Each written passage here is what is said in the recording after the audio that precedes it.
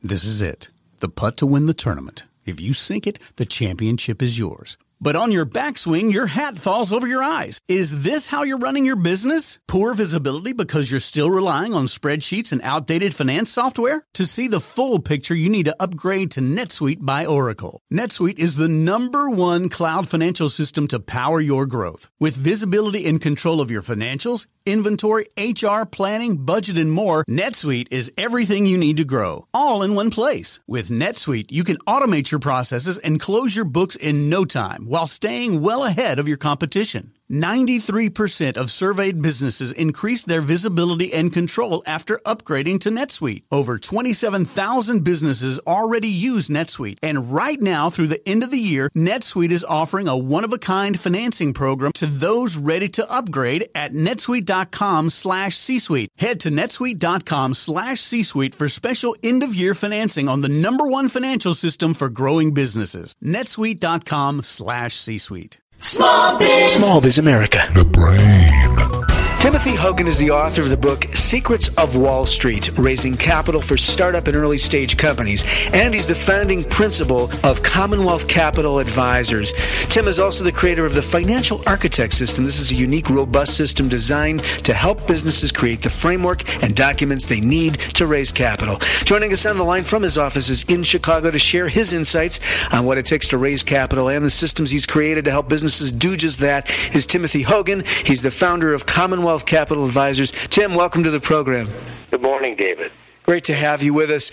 You spent years in the financial and investment banking world, Tim. How did your experience in that space, the many years you spent around this, lead to and inform the creation of Commonwealth and Financial Architect? It really started out in 1985.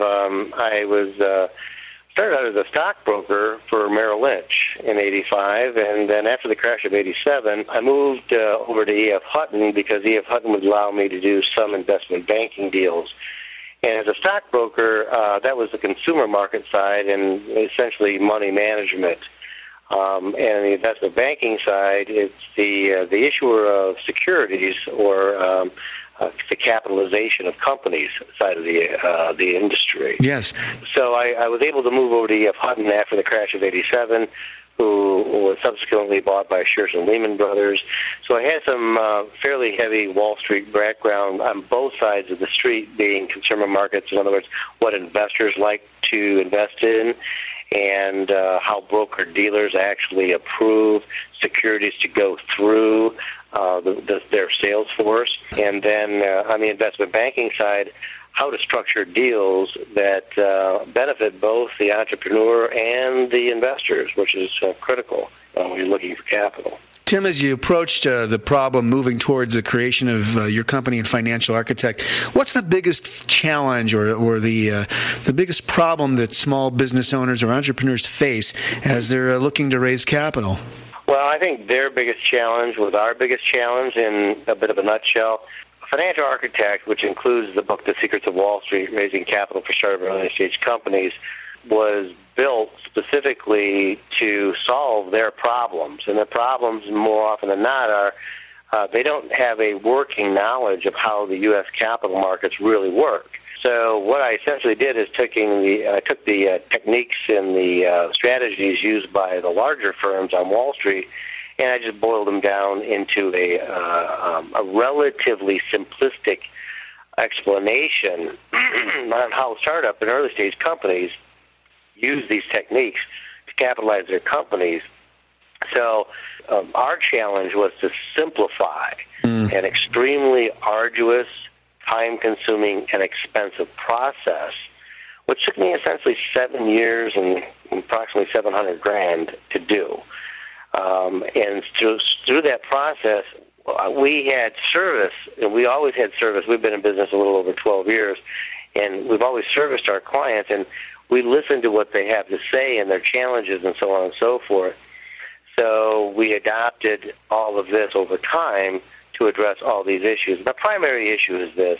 Most folks understand that you produce a business plan, you take it to an institution such as a commercial bank or a venture capital firm, and you submit it for potential funding.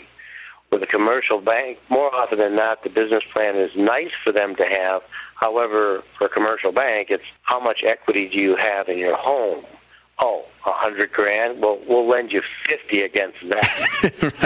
So, Right. yeah, the business plan has, it's nice, but it has relatively little meaning when it comes to a commercial banking perspective. And an investment banking perspective, it's what is your track record for running a company? We deal specifically with startup and early-stage companies, and we groom them to get ready for that investment banking relationship. And not really for Wall Street right off the bat, but, kind of the small boutique investment banks that hang around on most main streets of most, not small towns, but I would say mid-sized cities to the larger cities. Because that's where the capital is actually raised. It can be done two ways, either through a broker-dealer, as we call them, which is the same as an investment bank, or it can be done directly to investors. So we show our clients through our service, but also with Financial Architect, how to go about all this. Now, Financial Architect was built specifically to explain the process, and we have an abridged version of The Secrets of Wall Street, which is meant to give everyone enough knowledge to make a qualified decision if, in fact, this process is right for them. Because for many it is, for many it's not. And we just wanted to put that out there as kind of a pay-it-forward to the entrepreneurial community. So we do give away an abridged version off of our website with a promo code 1776. And we should mention that website URL is what, Tim, if you would share that for our listeners. Yes, it's www.commonwealthcapital.com.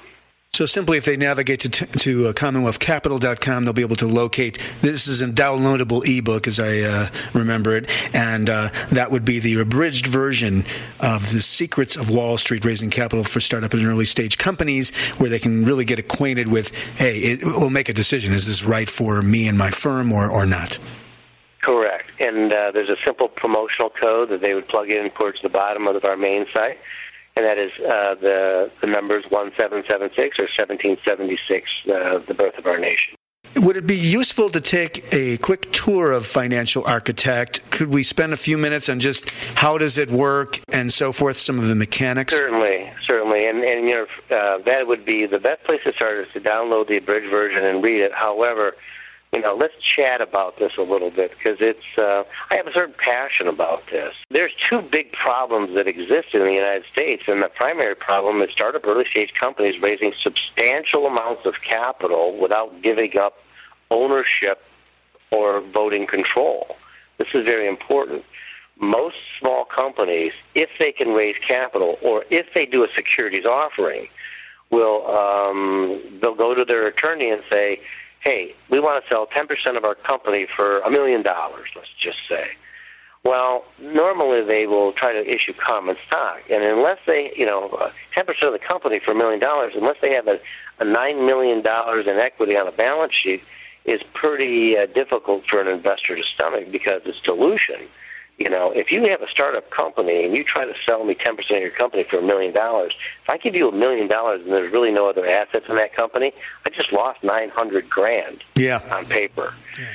And most savvy investors understand that. The problem is that most entrepreneurs will say, well, I will sell 40% of my company for $1 million, or my idea for $1 million. Well, still in all, myself as an investor, I just lost $600,000, not $900,000 if I give you the $1 million. So that's still not palatable. Another big problem is that entrepreneurs will go to their attorney and tell the attorney, this is what I want to do. And the attorney actually does it. Will produce a securities offering document compliant with federal and state securities laws. And the problem is the attorney listens to the entrepreneur. The entrepreneur really doesn't understand what they're doing, or more often than not, what the market wants. And so they're not that they don't know what they're doing. It's that they don't understand what the market will and will not accept. Now, once they understand what the market will accept, and they they position themselves to produce a security that the market wants, unless they're willing to do that, they're probably not going to raise capital. So you'll hear a lot of people say, I tried to do a private placement and it just didn't work. Yeah. Well, more often than not, they're trying to sell too much of their company for too little too early, and nobody wants it because of the dilution factor associated with a startup or early stage company. If you're just joining us, we're visiting with Tim Hogan. He's the author of The Secrets of Wall Street, Raising Capital for Startup and Early Stage Companies, and the principal of Commonwealth Capital, the website www.commonwealthcapital.com. Tim, one thing that struck me as I reviewed the materials and the abridged version of the book was the, as you describe it, and I think I have this right, the interest rate environment in debt facilities. If you could elaborate on that, I found that pretty striking, and I think maybe some of our listeners would like to hear that and benefit from it. Absolutely. This is a great time to actually raise capital if you know what the market wants. And we just take a look at the baby boom demographics, pretty simple math. These folks are moving into the retirement ages, and what they want is they want income from their investments. So if you're willing to produce a security that gives them income, the probability of getting a portion of their money, primarily their risk capital, becomes high. Now, there's two forms primarily of yield-type securities, and one would be a bond or a note. Notes are up to 5 years, and bonds are 5 years and greater. And so one could issue notes or bonds in their company, and let's say the interest rates they set at 7, 8, 9%, somewhere in that neighborhood. Mm-hmm. Well, that's attractive to most folks that have CDs and other types of fixed income securities. The interest rates are extremely low right now. And so let's say that somebody has $1 million coming due in a CD, and they can roll it over for, let's just say, 5 years at 3% interest. Well, if you're offering a bond or a note 5 years at 9 or 10 or 11 or 12% interest, that's certainly far more attractive. Now, more often than not, these young companies have risk, so these notes or these bonds would have to have something backing them up. What does that really mean? Well, it's got to be more than an idea. Otherwise, the note or the bond is simply a note or a bond with nothing backing it up. And so the interest rates would have to be extremely high, 16, 17, 18%, which is essentially junk. And so the investors know that, and that would primarily back them away from the deal. So we have common stock on one side that has no yield and really has all the dilution, and we have bonds or notes on the other side, which if there's nothing underlying the companies with some assets, such as it could be inventory. If you're a company that does let's say cell phone chargers, and you have wire in your inventory and plugs and things of this nature, big bins of actual product. Well, that has some asset tangibility to it. So, now we're starting to move along. Or if you're a real estate company, you have real estate or oil and gas. I mean, there's tons and tons of assets. But a lot of the companies that we deal with are, I would say a third of them are real estate, a third of them are probably oil and gas, and a third of them everything else. And the other thing else is some product, and a lot of it is high-tech and just ideas and a lot of intangibility. Yeah. So the point of the matter is, too, if I'm an investor and you're offering me a bond or a note of, let's say, 5 years, cover me 9%, I've got to have something I grab onto if you fail. And it's got to be something that's marketable, some kind of a commodity, or hard assets such as real estate or oil and gas leases and so on and so forth, something I can get rid of. Now, also, I'm taking risk here, and you're only going to give me 9%?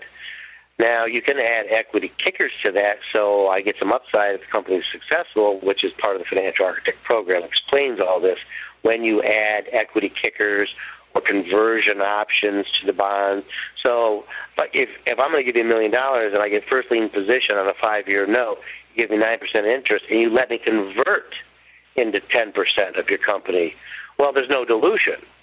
If I just gave you $1 million for 10% of your company before, I would lose $900,000. That's dilution. Yeah. But if I'm going to loan you $1 million for 5 years, and you allow me to convert into 10% of your company. Well, that's my option.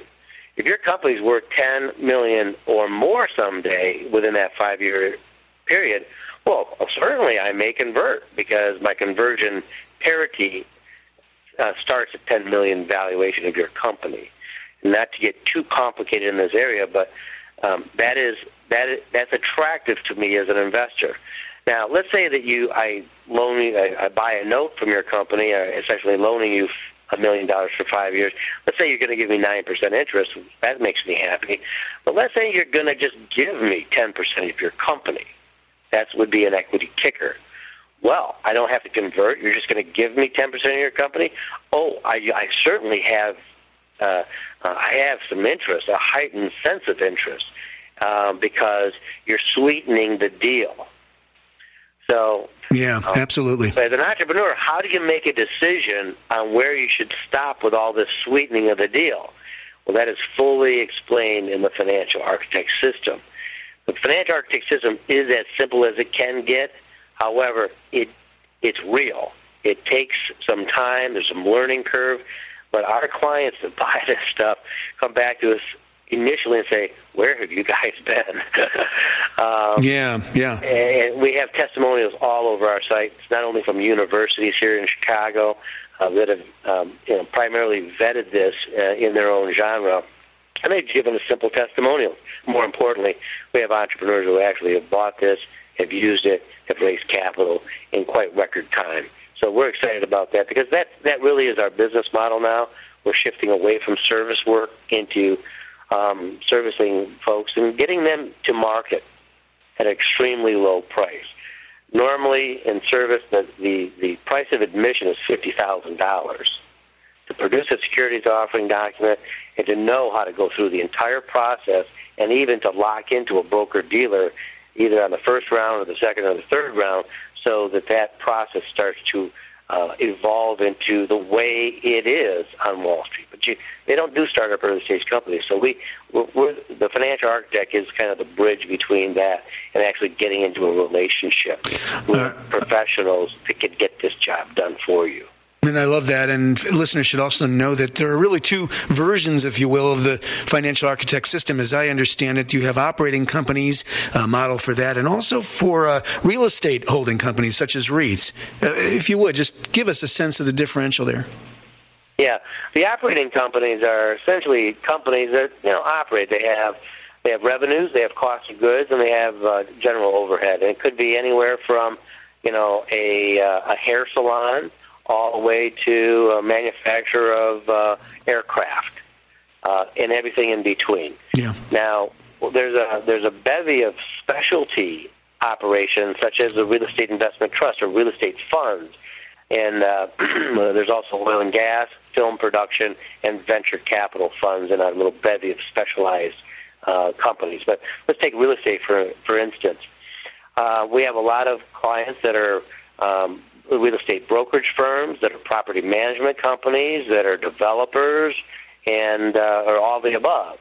And what they would like is a pool of capital that they can go into and use discretionary authority on the application of that cash. Absolutely. And let's just say, $50 to $100 million. Of course, $100 million, that's not a lot of real estate anymore.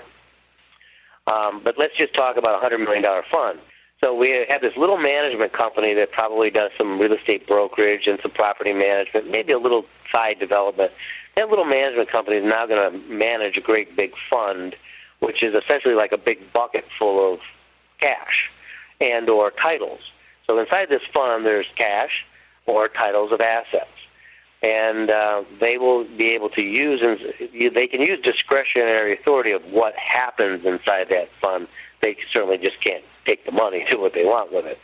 So inside that fund, they basically have their own pool of capital to buy and sell. And, of course, with that kind of pool of capital, they have a lot of buying power and negotiation power. They get to share in not only the capital gains, but let me back up. They get a management fee that normally runs 1% to 2% of that entire asset. So let's call it 2% of a $100 million fund. The little management company gets $2 million a year just as their common overhead. Sure. Then they also share in capital gains, and normally, depending on the difficulty of the fund, anywhere from 10, 15, or 20% of the capital gains of the asset in those funds. They also can share between 10, 15, and 20% of the income, the rents of those funds. They can also, as long as it's disclosed, use their brokerage firm to catch commissions. And let's say that the commission, the average commission is 6% for real estate brokerage. Well, the management company can offer the fund an exclusive 3% for all transactions within that. So now the little management company that also has a real estate brokerage arm in there has a captive client that they control called a fund. The fund benefits because they get discounted transaction fees through a real estate brokerage firm. So everybody, the whole thing about this is it's got to be win-win for everybody. Otherwise, you're just asking for problems down the road. Financial Architect was driven on, let's make this all a win-win. Win-win for the entrepreneur that you do not give up too much common equity too soon for too little, and you never lose voting control. That's important for the entrepreneur. How about the investor? The investor gets first or forward lien position on assets. The investor gets some kind of a cash flow, some kind of profitability, some kind of an exit strategy, so on and so forth. And kind of morphing back to that operating company, one of the things that we use a lot of inside Financial Architect and our service work are participating convertible preferred stock. Okay. Preferred stock, the way we set it up, that is callable like within 5 years, it is temporary equity. It holds a first or forward lien position on assets because let's say some entrepreneurs are out there and they got $500,000 of their own money in the deal, and they've mortgaged their homes and so on and so forth. So they've essentially lent their company $500,000. Well, let's say they raise $1 million or up to $5 million or whatever the case may be in a preferred stock offering. Well, to make the preferred stock offering first lien position on assets, they have to wipe out that debt. And more often than not, their spouses really like that because the house comes off of, a lien position inside a company. Sure. So that values well for most entrepreneurs and their spouses. So the whole idea is, hey, raise the dough, wipe out your personal debt that you've already funded the company up to this far, and then continue on down the road. Let's say it's $1 million. We'll continue to raise maybe $1 million a year for the next 5 years. Whatever the capitalization needs are, Financial Architect will help you discover what that is in a very powerful Excel spreadsheet. What used to take literally days takes seconds anymore because of the way we built this thing. And we use it ourselves, quite frankly. I mean, this part of it was a little altruistic in our part, trying to help the entrepreneurs. But you got to realize that we can put together a securities offering document in record time ourselves. So it helps our overhead as well. Great. But the big thing is with a convertible participating preferred stock, the entrepreneur maintains the voting control, the vast majority of the common equity ownership interest. They have some element of control of getting rid of that stuff because they can put the stuff, meaning preferred stock, they can put call dates on it. Say it's callable in 5 years. They can call it back or buy it back at a predetermined price. So if one issues $5 million, let's say, in preferred stock, they can call it back at $5 million plus normally a premium of about 10%. So $5.5 million, they get to call it back. And at that point in time, maybe debt is the best way to go at the bank because you got a track record. You replace that preferred, which will become expensive. If you're kicking out 9% dividend on the preferred, and let's say it's convertible into 20% of the company, but you also let them participate in the interim of 20% of the earnings. Wow.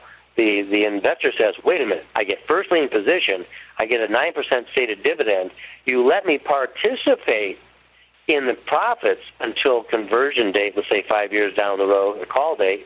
Well, both of them go hand in hand.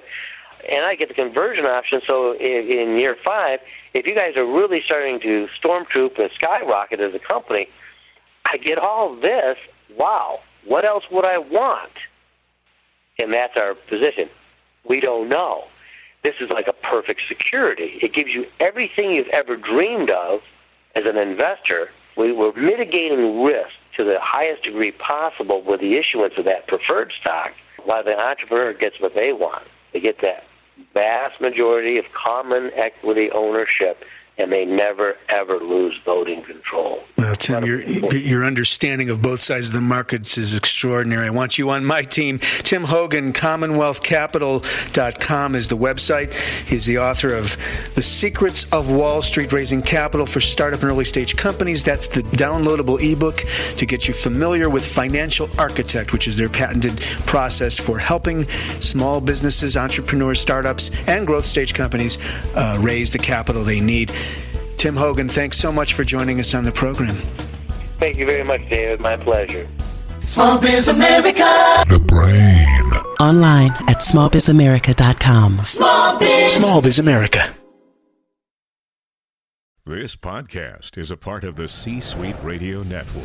For more top business podcasts, visit c-suiteradio.com.